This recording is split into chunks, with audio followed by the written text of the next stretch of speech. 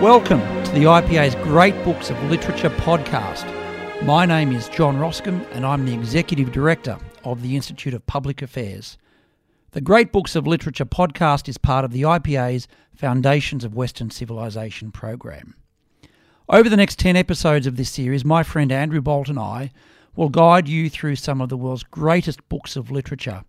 James Bolt, the co-host of the IPA's Young IPA podcast, is the compere for this series. In each episode of the series, we'll talk about one book. Once a fortnight, we'll release a new episode. We've selected our 10 books according to 3 criteria. First, they're books Andrew and I both love. Second, they're books that speak to some of the fundamental questions of Western civilization, such as what is it to be an individual? And how are we to live in the world around us? Third, they're books that display some of the best of human creativity. We've chosen works of fiction because it is through imagination that the ideals of Western civilization can be expressed. We think our 10 books help us better understand ourselves. You'll probably be familiar with most or all of the books that we've chosen.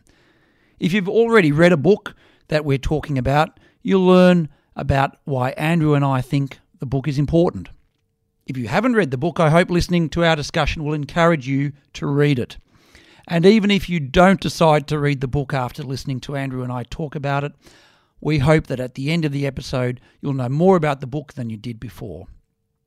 The 10 books Andrew and I have chosen for this series, the IPA's Great Books of Literature podcast, are Bleak House, The Leopard, Wuthering Heights, Zorba the Greek, Don Quixote, Heart of Darkness, The Way We Live Now, The Radetzky March, Pride and Prejudice, and The Brothers Karamazov. That's quite a variety of authors and styles and subjects. All of the books have one thing in common though. Either through what they say or how they say it, they help us understand Western civilization in some way. I hope that at the end of this series, you won't only know more about 10 great books of literature. I hope you'll also know more about the foundations of Western civilization, and ultimately you'll know more and better understand our culture, our society, and the world in which we live together. The first book Andrew and I have chosen is Bleak House, the novel by Charles Dickens. It tells the story of a long-running legal case, Jarndyce and Jarndyce, and the story of the lives of the people directly and indirectly involved in the case. I'll now hand over to James. Thank you, John. So I'll just say a few things about the plot and about Dickens at the start, and then we can cut into the discussion about the book. So Charles Dickens is widely claimed to be the greatest novelist in the English language. Now, one of his greatest books is Bleak House, which was first published in book form in 1853. It tells the tales of characters caught up in, even trapped in, an endless legal dispute over a will. Jarndyce v. Jarndyce, which goes on until the lawyers have used up all the money in legal fees. Now, the novel is seen as Dickens' attack on the abuses of the British legal system, but it's also a biting satire of the charity industry and of the indifference to the poorest of Britain's poor, when Britain's Industrial Revolution was at full pitch. Now, the book is split between the third person and the novel's heroines, Esther Summerson, an apparent orphan who was hired to be the companion to young women involved in the case, the ward of a Mr. Jarndyce, who falls in love with Esther.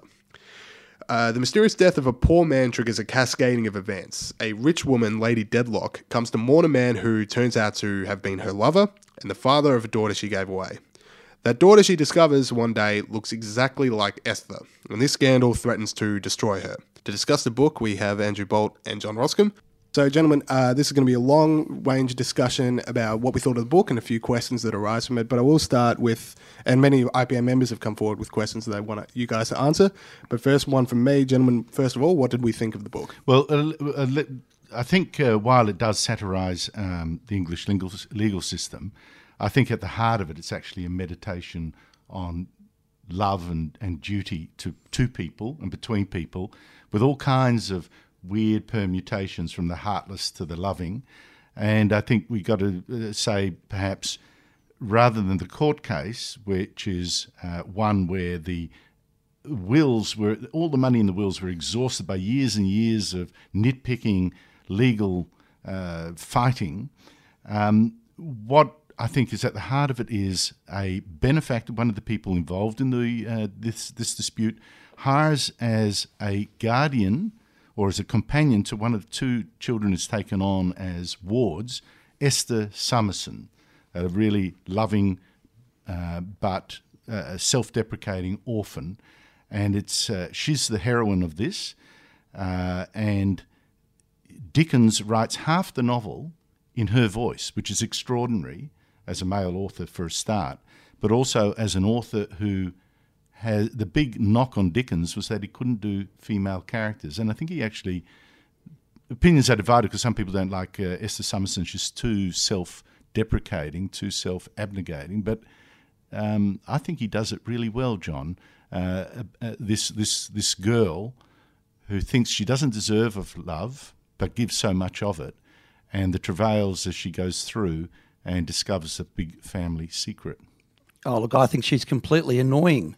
I think Bleak House works despite Esther Summerson, and I need to admit, James, to you, and Andrew knows this, that when we first talking about books, and I think we both agreed Dickens had to be number 1, 2 or 3.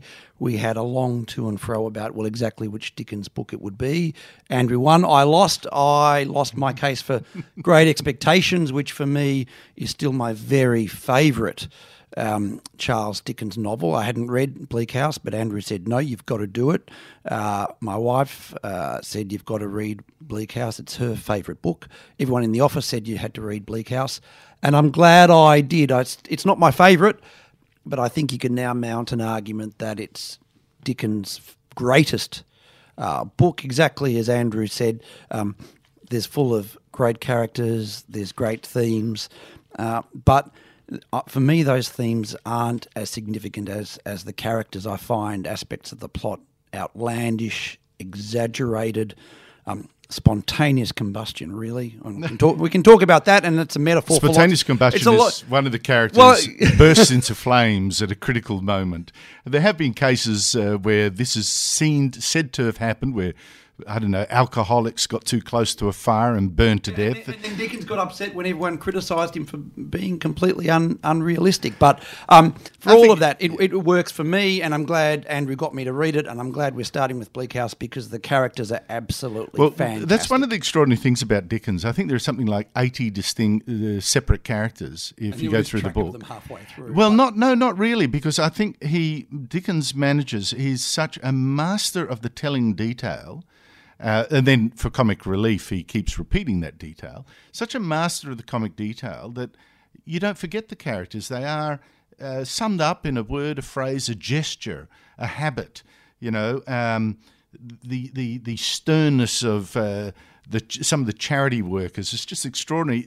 I find it so there's a cinematic quality to this from the very first start. Not just the characters, but if you think of it. The book opens with this marvellous thing about London fog and mud, and it just paints this great London fog. And you can always follow the camera as it goes through this fog and these dirty streets, and it comes closer and closer, like a close-up. And at the heart of the fog sits Chancery, which is the court where this Jarndyce and Jarndyce case is to be heard. And this is a passage that goes through like a page and a half. This is Dickens all the way through. There's a camera that follows people through and picks up on characters that are just, it's so brilliant. In fact, there's too many characters to actually have this as a movie or something like that. It's just too many. But the characters that come into play are ones, like I say, it's a meditation on love and duty. And for me, some of it is the charity sector, the sort of Greens of yesterday. You've been fired up about that for a while. Look, it's been fantastic. And the hypocrisy of the characters who are more concerned about what's happening thousands of miles away in Africa than their starving children at their feet, which is, of course, what Dickens is on about, which is how does a parliamentary system and how does a democracy and how does a growing country allow children to starve to death in the streets of London. That's exactly right. That's exactly right. You throw so many tempting things out there. But we're not talking about the story, are we? Well, let's talk about that story. I don't think the story character, counts. the one character in the story that brings it all together, that brings in the aristocracy, because this goes from the top of London society to the very bottom, from the top to the bottom.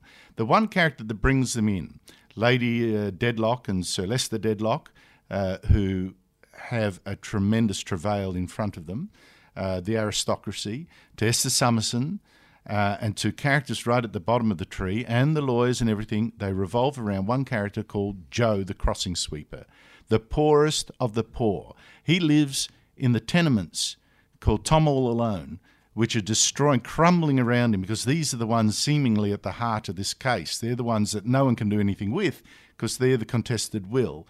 And he, and he's the star of the book. For me, I've got to say, in my years of reading now over many decades, he's probably the most affecting character I've come across. I'd heard about him, and again, you read some of the commentary on Bleak House and Dickens generally, and they say, oh, look, it's exaggerated, it's over the top. And in one introduction to Bleak House I read, he's the perfect character for the soap opera generation and Kramer versus Kramer and love story. But I defy anyone to read, without giving the story away, but let's give away part of it, I defy anyone to read those couple of pages about Joe's final hours without a tear in their eye. Well, what's interesting 900 about pages makes worth reading for 2 pages of Joe. Dickens started his career as a journalist, of course.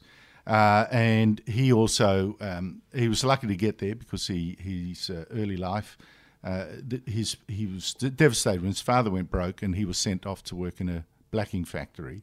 And he never forgave his parents for that. Never, ever forgave his parents for what he thought were his blasted hopes. They'd gone. And after his parents also funded his sister's music education. Correct. And put all of the hopes into the sister, whereas Charles was arguably more talented. Well, she was quite talented herself and died young. But you're absolutely right. So it was a sort of, particularly with the presumption then that you looked after the son rather than the daughter. So he was completely devastated.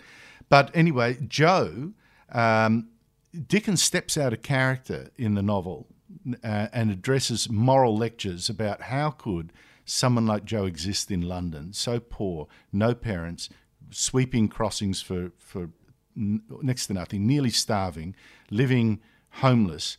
How could this happen in the heart of London? Whereas I think that bit where he steps out of character doesn't work. That's where he starts preaching.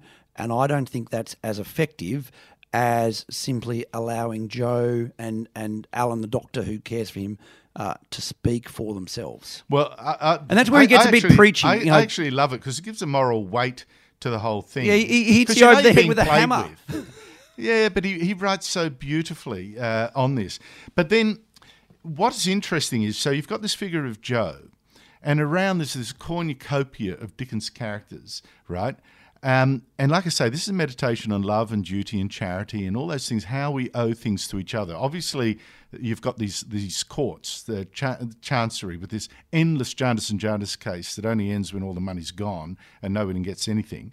But here you have justice allegedly being done while Joe is starving. And you have the affection and relations and love of the poor between each other, while the aristocracy and the upper class don't care. They live a life of fakery and charade.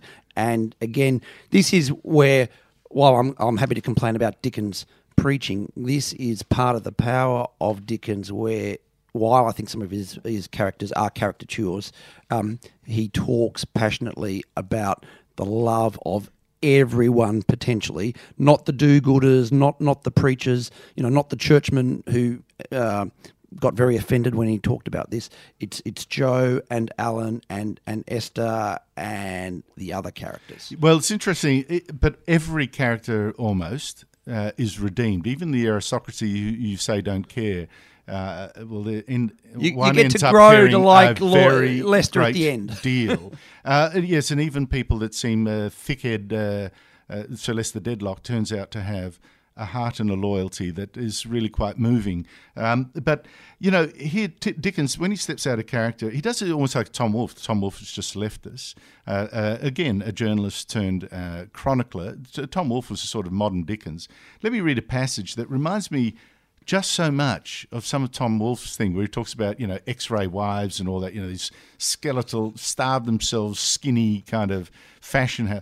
Dickens does a passage that's curiously almost the same. I wonder whether this was an inspiration, but so brilliant. So he talks. So we go from Joe the Crossing Sweeper to the Deadlock House. These are very rich aristocrats. And so he says the Deadlock Townhouse in London stares out at other houses in the street of dismal grandeur and gives no outward sign of anything going wrong within, because as we know, something is.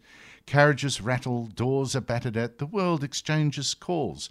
Ancient charmers with skeleton throats and peachy cheeks that have a rather ghastly bloom about them seen by daylight, when indeed these fascinating creatures look like death and the lady fused together. Dazzle the eyes of men. And on he goes, forth from this frigid mews come easily swinging carriages, guided by short-legged coachmen in flaxen wigs, sunk deep into downy hammercloths. I mean, he does those descriptive things, the cinematic thing, and then you pan into the characters. Now, but just on that, he does it because he's so angry. I love it, and you can sense the passion and his feeling that these people don't deserve it, that they're hypocrites, that they're living a facade, and of course they're living in a bubble. They're living in a bubble, and of course the parallel between that and his own life that we might talk about later is that at the time he was desperately unhappy in his marriage, but he didn't want London and English society and his readers to have any clue as to what was happening behind his closed doors either. He was very cruel to his wife. But what I find interesting, so it's not just the courts though. Yeah, I think have we come to the conclusion the courts are secondary? They're a metaphor. They're a metaphor for an uncaring.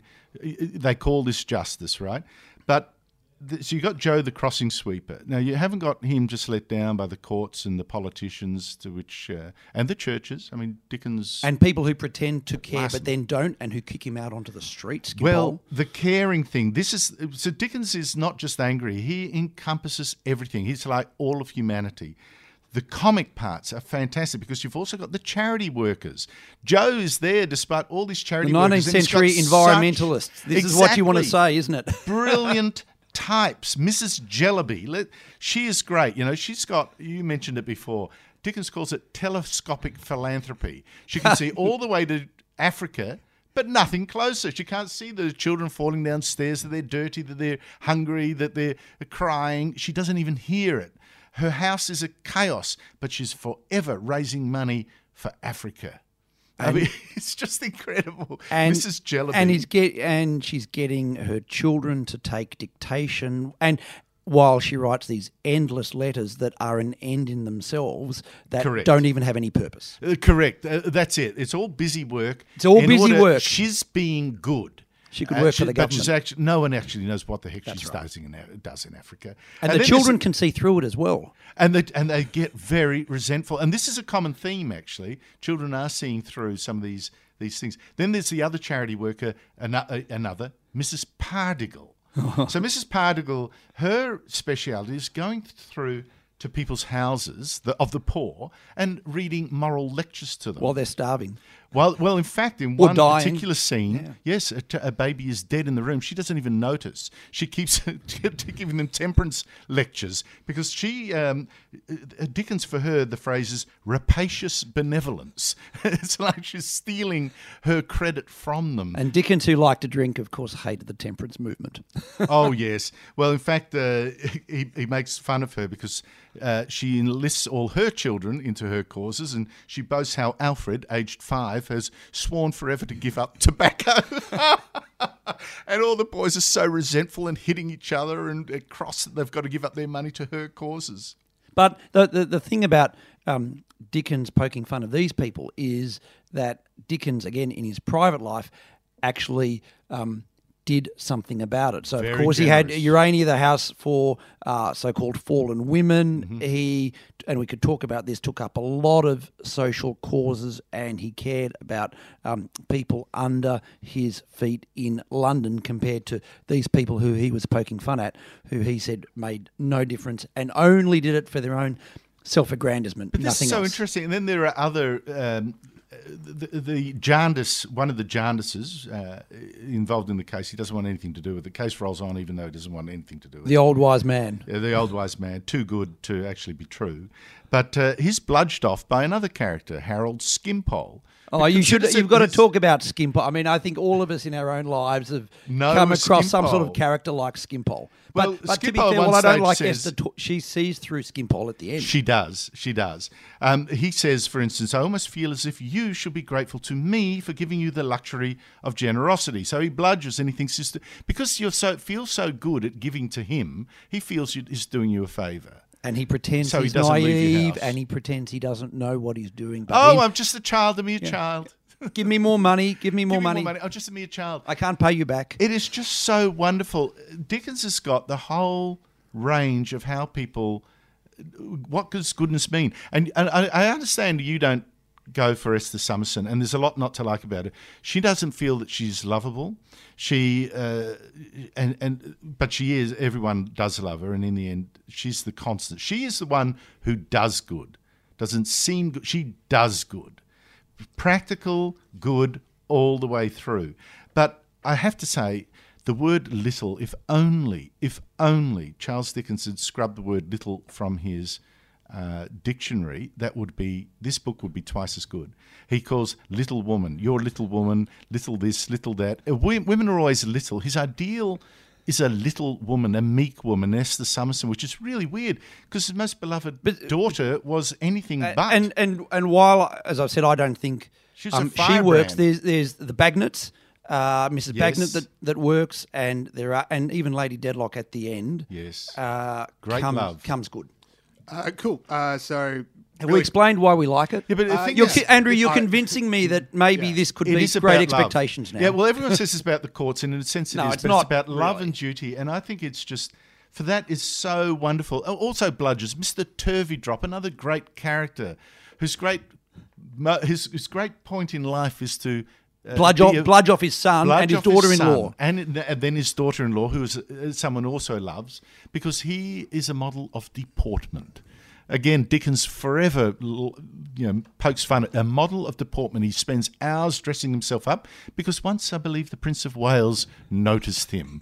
And so his duty is to go through life being a model of deportment to others, including his son. And let everyone else look after him. Exactly right. Okay, brilliant. So we'll now go to some questions that IPA members have sent through. So we've already touched on Esther here, but we've got a few questions about the book, a few questions about Dickens and his time, and a few other questions about some wider themes that are available that we might have time for at the end. But we'll go to this question from Ian Harper. So one question I'd like to ask is whether Andrew and John think John Jarndyce had designs to marry Esther from the outset and had arranged for Richard and Ada to live with him to legitimise an arrangement that would otherwise have appeared unseemly. Ian goes on to say, he's always portrayed as such an upright fellow that I'd often wondered whether his intentions in bringing Esther to live with him were entirely honourable. It's well known that Dickens himself had a penchant for younger women. Would that he behaved as honourably as John Jarndyce when it came to dealings with his own wife? He acted extremely dishonourably with his wife. He made out like his wife, there was never a meeting of minds, and she was boring and all that, and she let him down and was awful, when in fact the contemporary records at the time suggest she was an inspiration, a great critic of his work, was a model on its tour in America. Commentators repeatedly said, hello, she really bucked him up, and she was so kind and all that. And then he fell in love with someone else, so he treated her like rubbish. She had 10 children, and then he was resentful of the children. And as lots of people said then and now, he acted as if he had nothing to do with those 10 children coming into the world. I agree. Actually, he had a very loving relation. His daughters absolutely One of the daughters him. liked him, but then there was another one who absolutely hated him. And I agree with Ian that there is something a little bit spooky about creepy, I think is the word you're looking for. a bit creepy about John Jarndyce and Esther. And again, this is one of the things that I think does work in Dickens. He doesn't ever exactly explain what the court case is about. We know it's something to do with a will, but we don't know exactly. And he keeps on saying these are cousins, so presumably they're distant cousins. We never really get to the bottom of how this bloke living in this mansion gets to be looking after these cousins as wards of Chancery. And there is a little bit of darkness that hangs over that relationship. But I'm glad that in the end Esther does get to marry Alan, and that in that part of the book at least has a bit of a happy ending. This is one of the creepy parts of the book that I think Dickens, the fantasist, as in his Dickens, own the guy living a double life, nearly. Yes. We have John Jarndyce, one of the participants in this, unwilling participants in this legal action. He takes up 2 wards, as you say, 2 distant cousins, and hires Esther to be the companion of one. And he falls in love with her, proposes marriage. She's so grateful because she doesn't feel... I think if you see her as a terribly damaged person who was abandoned by or lost her parents, raised lovelessly by a relative, treated like dirt, then sent off as a governess, I can imagine that's a damaged person. I don't know whether Dickens intended it to seem so, but that's why I can forgive her in a way you can't. And he falls in love with her, and she agrees because a sense of duty and gratitude to everything is done for her. And then he hands her off. Well, maybe we shouldn't. You can't marry people for gratitude. And I do find that a bit yuck. But then, given that is described through Esther Summerson's eyes, I don't know that you can then say Dickens is blind to that because it's talking through Esther. You're entitled to see it, but I don't know. And so I think if I'm being generous, I can go past that. But I do think he's a bit of a strange person after all, John Jarndyce. And Jarndyce does want to exercise these controls over his wards, over Richard. He tells Richard what careers to take. He does give Richard good advice, but again, we don't know whether he really means it, which is give up on the court case, develop a profession, and Richard is one of the most pathetic He gets sucked characters. into the case. He gets sucked into the court case, thinks he can earn some money from it. His life is destroyed. But here again, like I say, the whole book, while it's the court case, is a meditation on the kinds of love and charity and duty to her. He owes his other cousin, the 2 cousins fall in love. He owes her a duty of care, of love. He says he loves her, but he doesn't do anything about it. And Ada puts up with it. But again, there's a dependency. And you know, Dickens is frank about that, or through Esther is frank about exactly that Richard is a user and a loser, and a loser. Yeah. And in all this, like I say, there's so many... You have a look at Lady Dedlock and Sir Leicester Dedlock. Sir Leicester Dedlock looks like a complete numbskull, trading on his family and his fortune and his reputation, completely proud. And having these turns out to have depths that Richard Carston, the ward, who's presented initially as a loving, charming person who sees through all this, he does not. And I think Dickens is brilliant in that. He sees us in our entirety, even if, as you say, he himself is imperfect. Okay, cool. We've got a second question here from Ian Harper. So, second question concerns Mrs. Jellyby, whose, quote, telescopic philanthropy, as you were talking about before, is often said to be modelled on Caroline Chisholm, who, if people don't know, was a progressive 19th century English humanitarian, known mostly for involvement in female immigrant welfare in Australia. Given that she's generally held in high regard in this country, I know she was on the $5 note for a while, what was it about Chisholm that particularly irked Dickens, and how did she come to his attention? Well, we know that... Caroline Chisholm met Dickens on a number of occasions, and that Dickens was a great proponent of immigration to places like Australia, South Africa and Canada as a way of renewing people, as a way of allowing some of the underclass in London and Britain to escape. I used to like Caroline Chisholm, and there's a great new biography out of her.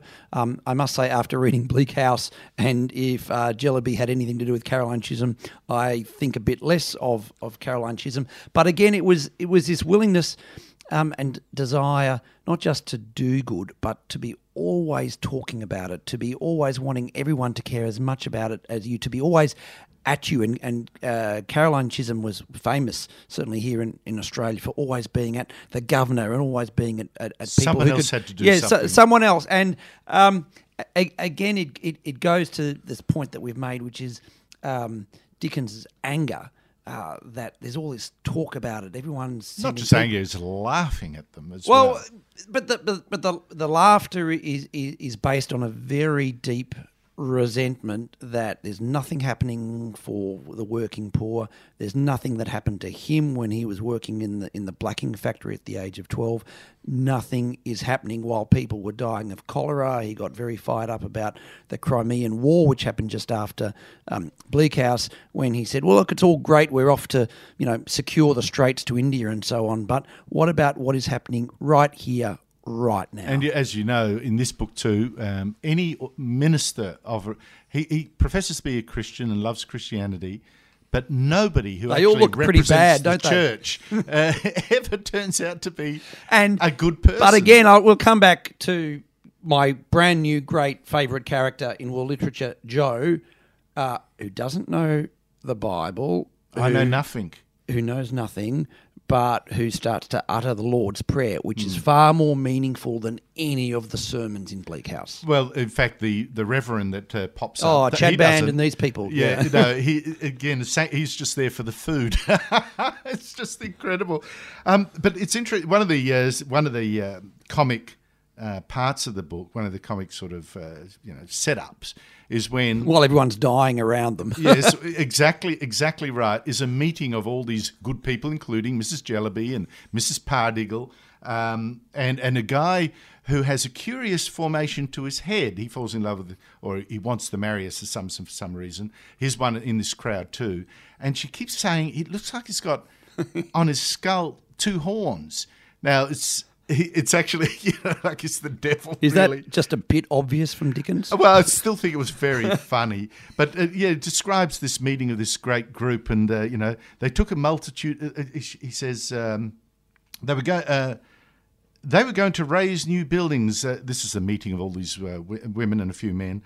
They were going to raise new buildings. They were going to pay off debts on old buildings. They were going to establish in a picturesque building, engraving of the proposed west elevation attached, the Sisterhood of Medieval Marys.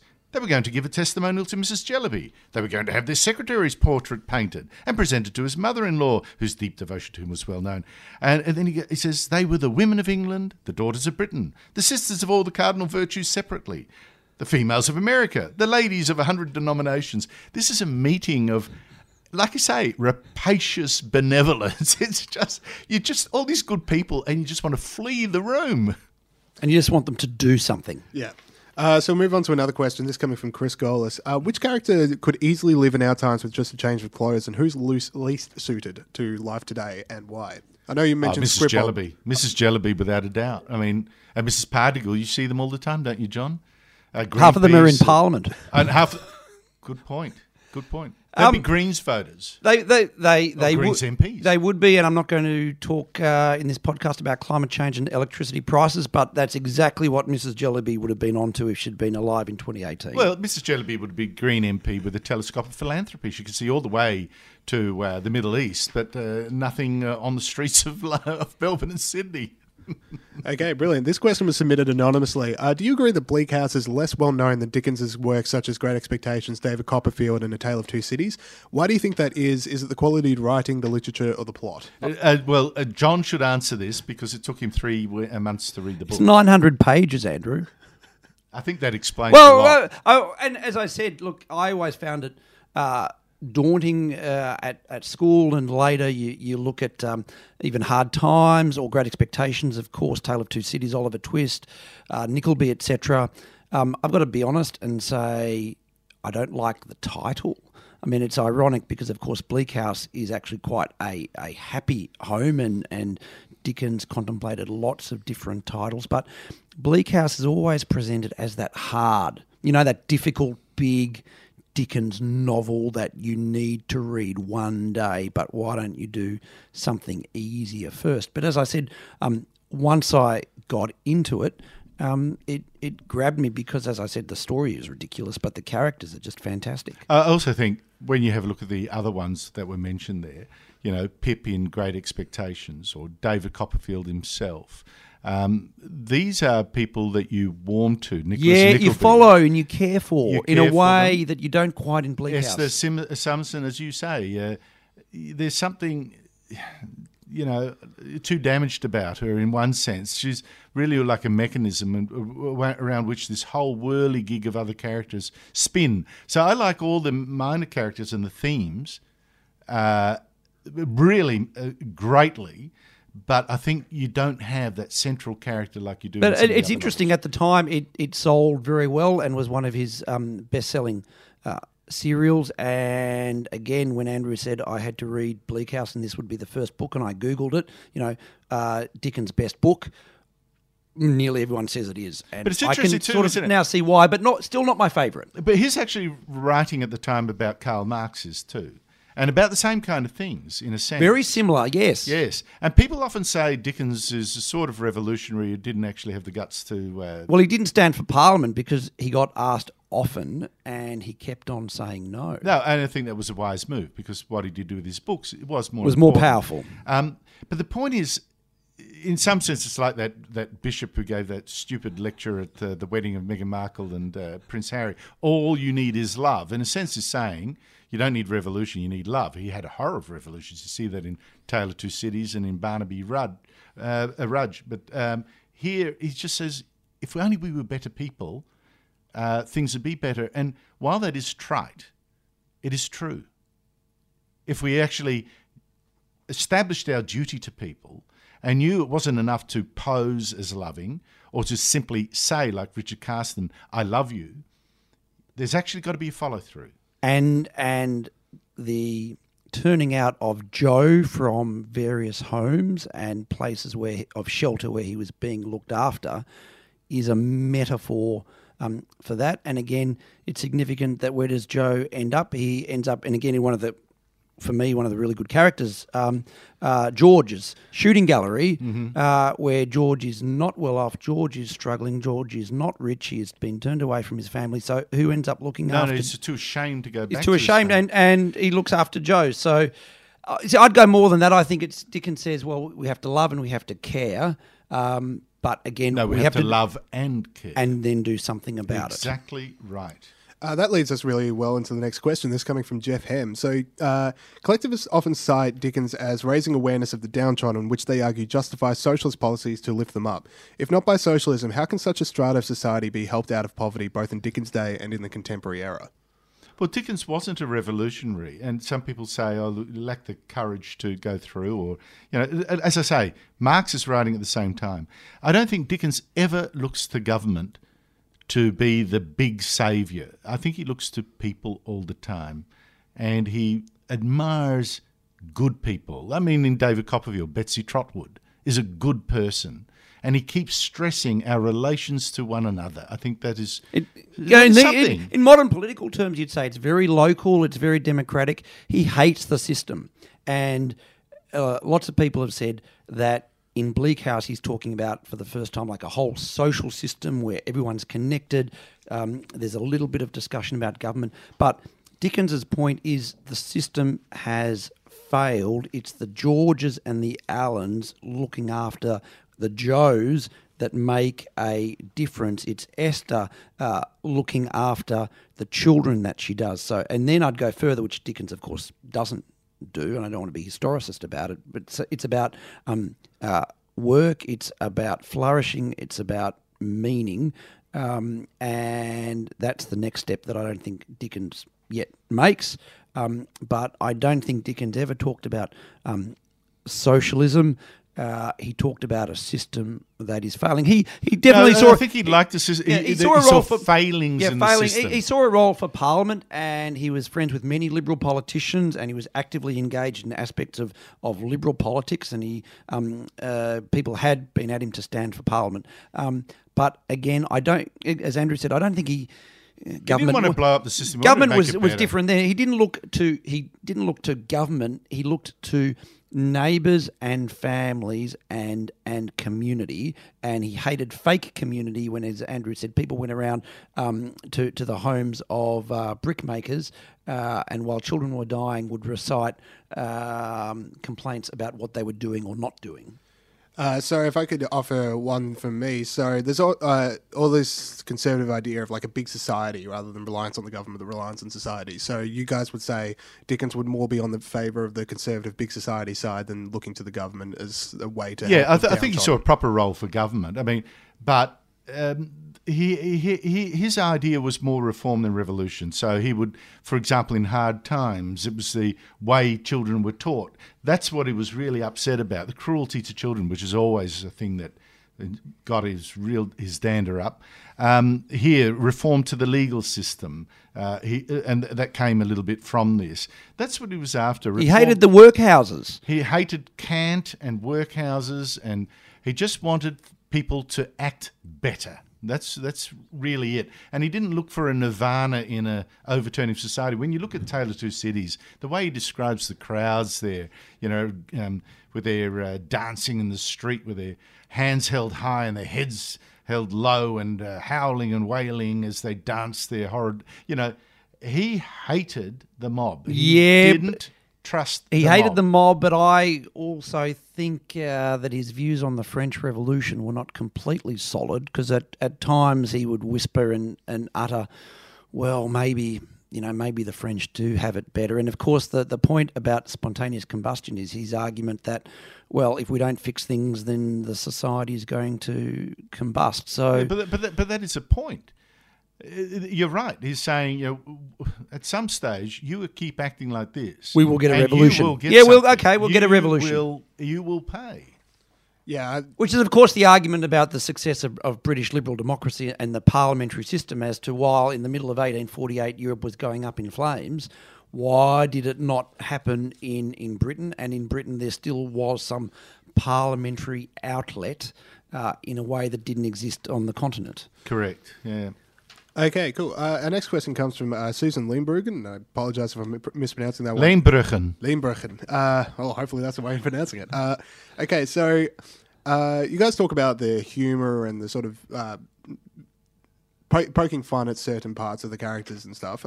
Susan asked about our mutual friend. She says, this was Dickens' penultimate novel and it almost completely lacks humour. The taught is somewhat detached prose, lack a sympathetic characterisation and depressing backdrop, all reflect on a certain disillusionment with humanity with Dickens. Do you sort of see Dickens as he gets older and gets more into Getting his more books, bitter and twisted. Getting more bitter and twisted. Is that something you see in his works? He gets a little darker. I think it's more serious.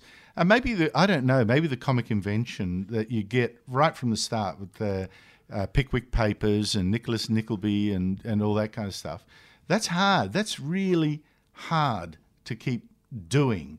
And it is true, it gets a little less like that, but maybe also he wants to be a bit more the Tolstoy, I don't know. He wanted to be a bit more serious, but he got frustrated that the critics wouldn't let him be more serious, and the reading public, by and large, stuck with him all the way through. But there was a feeling that, look, I can do comedy and I write plays and I do these books. I want to talk about the two Englands. I want to talk about these vast social movements. And again, without being psychoanalytical about it. Well, exactly. But I think it's also a case that his private life and his family life was turning to dust. And a lot of artists like Trollope couldn't stand what he'd done. It's interesting. That reminds me, Rossini once paid a visit to Beethoven, and his heart was in his throat because the great Beethoven, Rossini was a younger man, and Beethoven looked him up and down and said, "Keep writing those comic operas, they're great." And what really stuck in Rossini's craw was that most of his operas to date were allegedly serious ones. Now, of course, we remember mostly his comic operas rather than William Tell and all those, great as they are.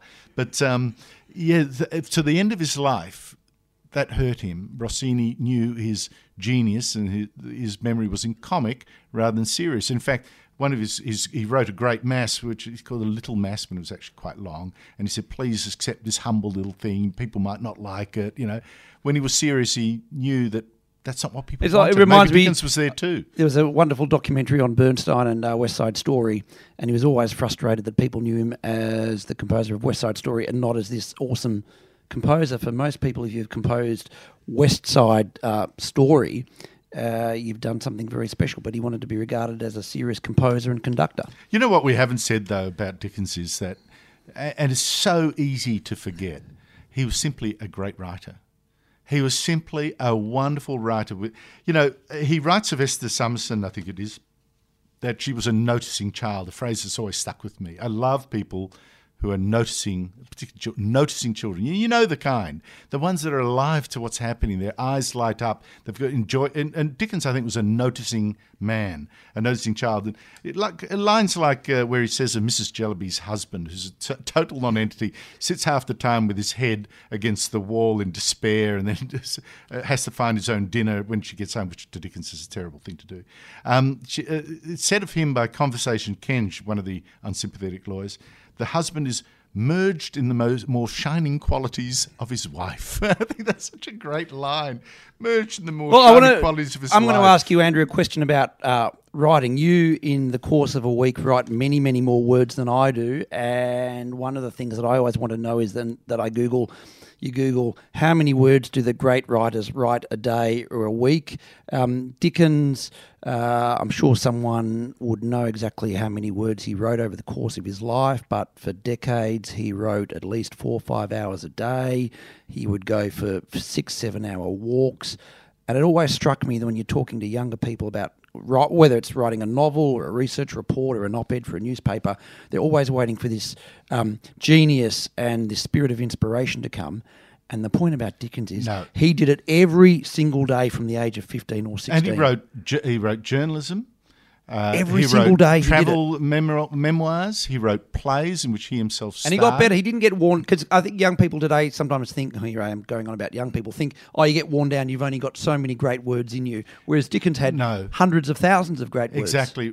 And another great novelist, but perhaps not touched with the touch of genius of Dickens, but a contemporary, is Anthony Trollope. And we're going to do Trollope later on. Trollope is a great writer, but he actually got his servant to wake him up, I think, some ungodly hour, 5 o'clock in the morning, and wrote. And then at about 8 o'clock, 9 o'clock, he'd go to work at the post office. He's the guy that actually invented or posted around Britain the red letterboxes that you see. He's the guy that set that up. So he was a great post office official. But now we give grants to artists so they don't have to do the humdrum of life and they can devote themselves to staring at a canvas. Trollope wrote more books than Dickens by a mile and did it as a post office employee. And there was an idea of hard work, so Dickens just would have his breakfast at a set time, and whether he was on holiday or at home, he would go to his study or go to a place to work. He would emerge 4 or 5 hours later and then continue on with the rest of his day, and he would do it day in, day out. And, of course, one of the things that upset Dickens about his children is that this example of hard work never seemed, in his view, to be inculcated in any of them. That's because a genius is a genius, and to have in a family 2 geniuses is you're against the odds there. So Andrew, have you just read my notes? No, I haven't. I literally, and this is from Peter Ackroyd's biography, which I think is probably one of the best books on Dickens, and I was actually going to mention this at the end, but I'll mention it to you now. I'm going to say that I'm sitting in the presence of Andrew and James, and so this quote from Dickens about his kids, of course, doesn't apply to the Bolt family. Sons of great men are not usually as great as their fathers. You cannot get 2 Charles Dickens in one generation. But it's true. Except if it's the Bolt. But it's interesting, what I also find, and particularly since I work too hard, and James will probably... Are you suffering from that, James? You weren't there for us. Don't say it now. Don't say you weren't there for us, Dad. But Dickens had that phenomenal work ethic, and yet... His daughters, like one of his daughters wrote a Life with My Father. I can't remember what it's called. They remember him being present for them when it counted, and not just like you're there for me, but he'd be there in the evenings. He'd be there for the parties. He'd be there for their friends. He was always on, and they loved that the shows he put on, the plays he put on. I'm now going to take on the going to be part of the anti-Charles Dickens faction, and I'll acknowledge. And there's a big one. No, and there's a big one and growing, and I will acknowledge all of that. But I would argue that even at that time, it was a bit strange to be sending your 7-year-old son to a boarding school in France for 10 months of the year.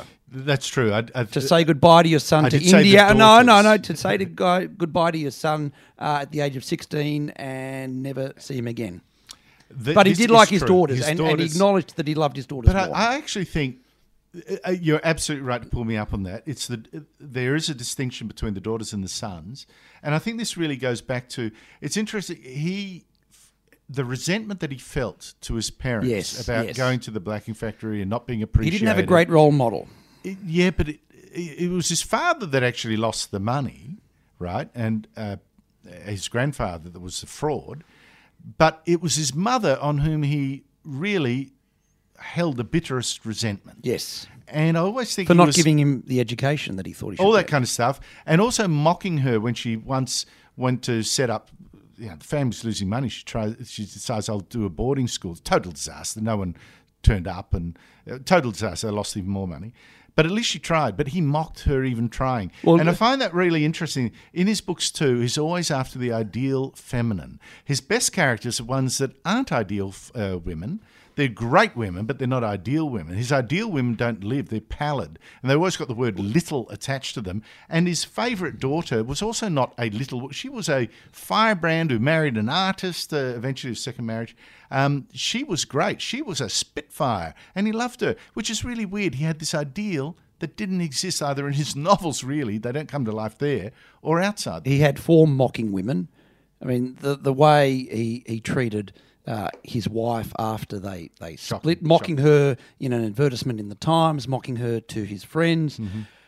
A great artist, but not so much of a role model. No, and his wife, though, but she stuck with him. That he would come by and maintained his memory. So there was something lovable about him. He just was. He was just on fire, in a way. So this next question comes from me, actually. So I just want to go back to Dickens' work ethic compared to his children. We touched on how Dickens himself was born into pretty, not great circumstances and worked from a very young age.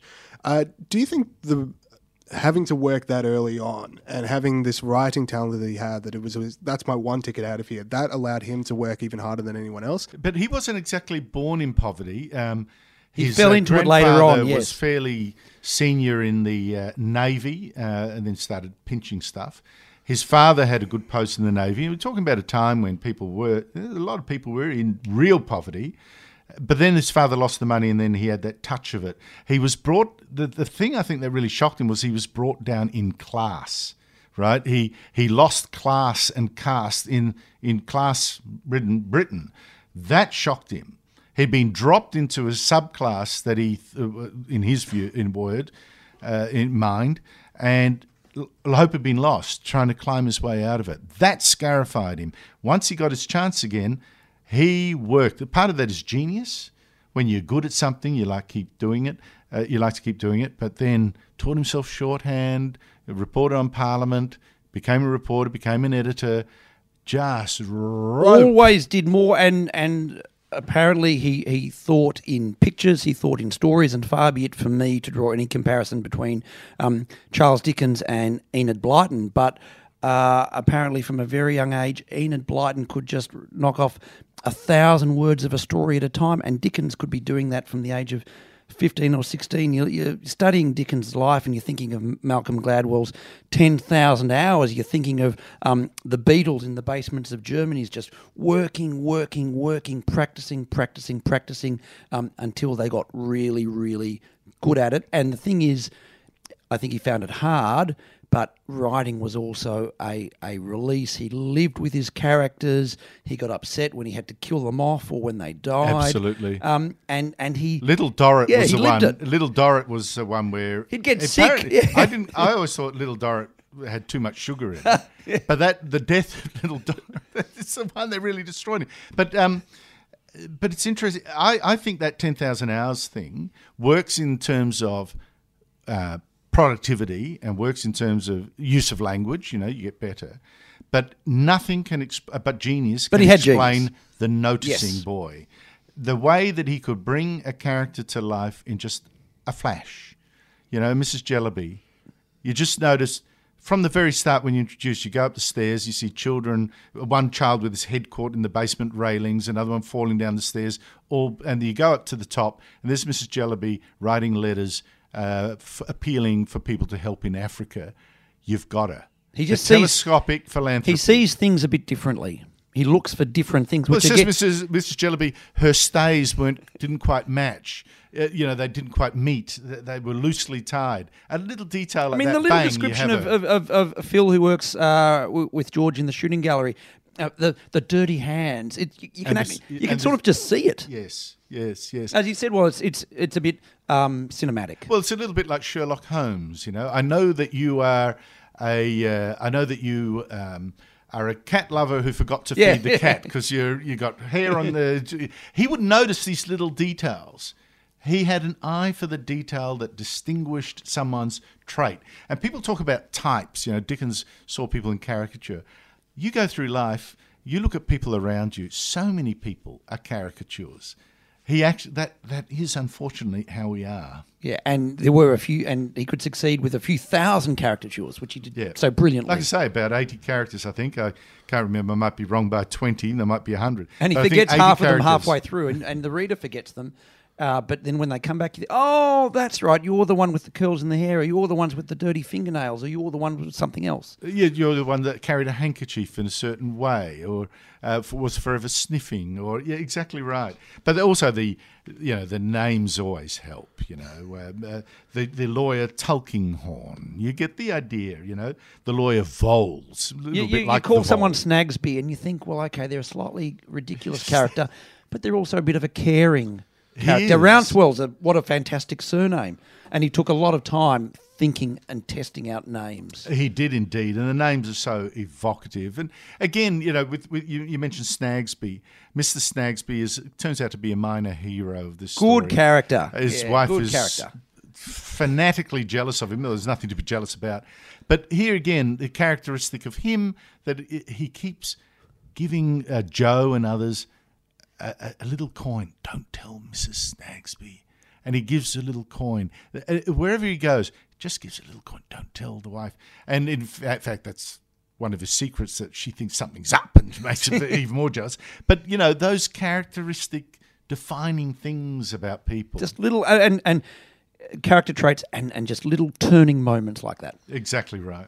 Okay, brilliant. I think we've got time for one more question. This was sent through by a few different people, but I'll quote Matthew Fagan's one. So Dickens' books were serialised in magazines before being printed as full books. This is something that was very popular back in the day. It's no longer popular. Books just come out as one big book, and obviously we have TV shows that come out. Like binge TV series. Yeah. So what does that sort of bring to a book that you like, and what does it sort of subtract the idea of serialisation? You do get the cliffhanger end of chapter, but that's now reinvented, isn't it, John? I mean, you go through, you know, I'm not saying Joe Nesbo is Charles Dickens, but you go through Joe Nesbo book or whatever like that, you will get the cliffhanger at the end of a chapter. You go through West Wing, you go through my favourite Friday Night Lights TV series, you go through Breaking Bad. It's he developed out of the serialisation. I think one of the things that you don't get from reading the book in one go is the journey over a period of years and months. And they would talk, and again, you look at the books talking about Dickens, and people would buy the pamphlet, hand it on, they would talk about it, what's going to happen, have you read this, have you seen this? And it was an emotional experience, I suppose, like we get with movies or TV series, or these days, I dare say, like MasterChef or something. The community travelled with Dickens, whereas this is sometimes like an overload of chocolate. No, but I think it's interesting that, I mean, you mentioned, I think you're onto something there by mentioning something like Breaking Bad, but the more the Netflix thing, or the Stan, or the new series that we have binge watching in, which is endlessly long, you know, Game of Thrones long, and every chapter, or episode is a chapter. When you write like that, you can sustain a journey over a longer period. Yes, which you can do. If you're writing a book in one go, that's harder. That's much harder. 2, you can people it with many more characters and then lose them along the journey. They will do for that chapter. They will do for that episode. And I think that may explain the richness of all those characters in Dickens, that he could do that. He could be profligate that way. And he starts a character and might not know how they end. So a couple of times he'd draw a character on from real life, and Skimpole is one such example, and then they would complain, and then halfway through he'd have to turn the character from bad to good or good to bad. Skimpole never ends up that good, though. No, he doesn't. Which is something that happens a lot in TV shows. Characters start out bad, they become good. I'm thinking Jaime Lannister from Game of Thrones. Very bad guy. The actor wants a pay rise and they have to kill them off. No, but you can play with the character a little more too.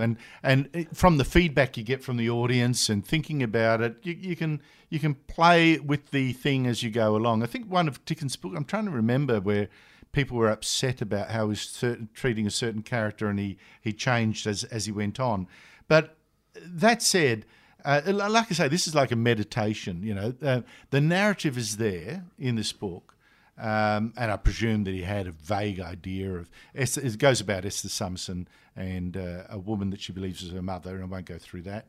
But that's and the Jarndyce case. Those are the two big narrative threads, and Joe is the character on which around all this whirls. But every chapter is essentially a meditation, as I say, about love and duty and responsibility. And then you can have one chapter on that and one chapter on this, and you don't need that great, arrow of narrative to take you through. You mean like Jordan Peterson? No, but I look. We're always going to experience a book that's written 150 years ago. You're going to experience differently today than then. But I deliberately mention Jordan Peterson because while Dickens can write nicely, the reader does have to work a bit. You do have to follow sometimes quite closely, and not everything is explained at the beginning or the middle. And I find I'm going through my big Jordan Peterson period, and people say, "How can you watch a 2-hour lecture that doesn't have a point?" I said, "Well, that's the point." Look, Dickens does get to the point at the end, as I think Peterson does. I think all the characters make points. Look, I take what you're saying, that if you're reading in the modern way, in our time on the train for 10 minutes, if you're reading for the message, if you're reading for the plot, get to the business, you're reading to get through. Yes. Tell me what happens. Tell me what happens. Exactly. Information. This is the information. Give me the information. I think that's right.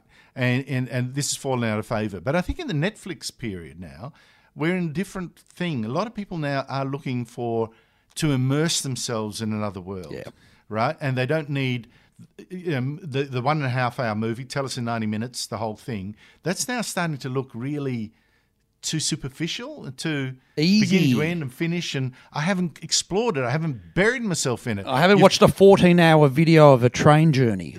Correct. But it is something Dickens, to that. In that sense, I'm actually enjoying the language. I'm enjoying the jokes. I'm enjoying the characters. If you see that, if you're just burying yourself, I'm going to sit in Dickens, have a chapter and just go into it and have a laugh.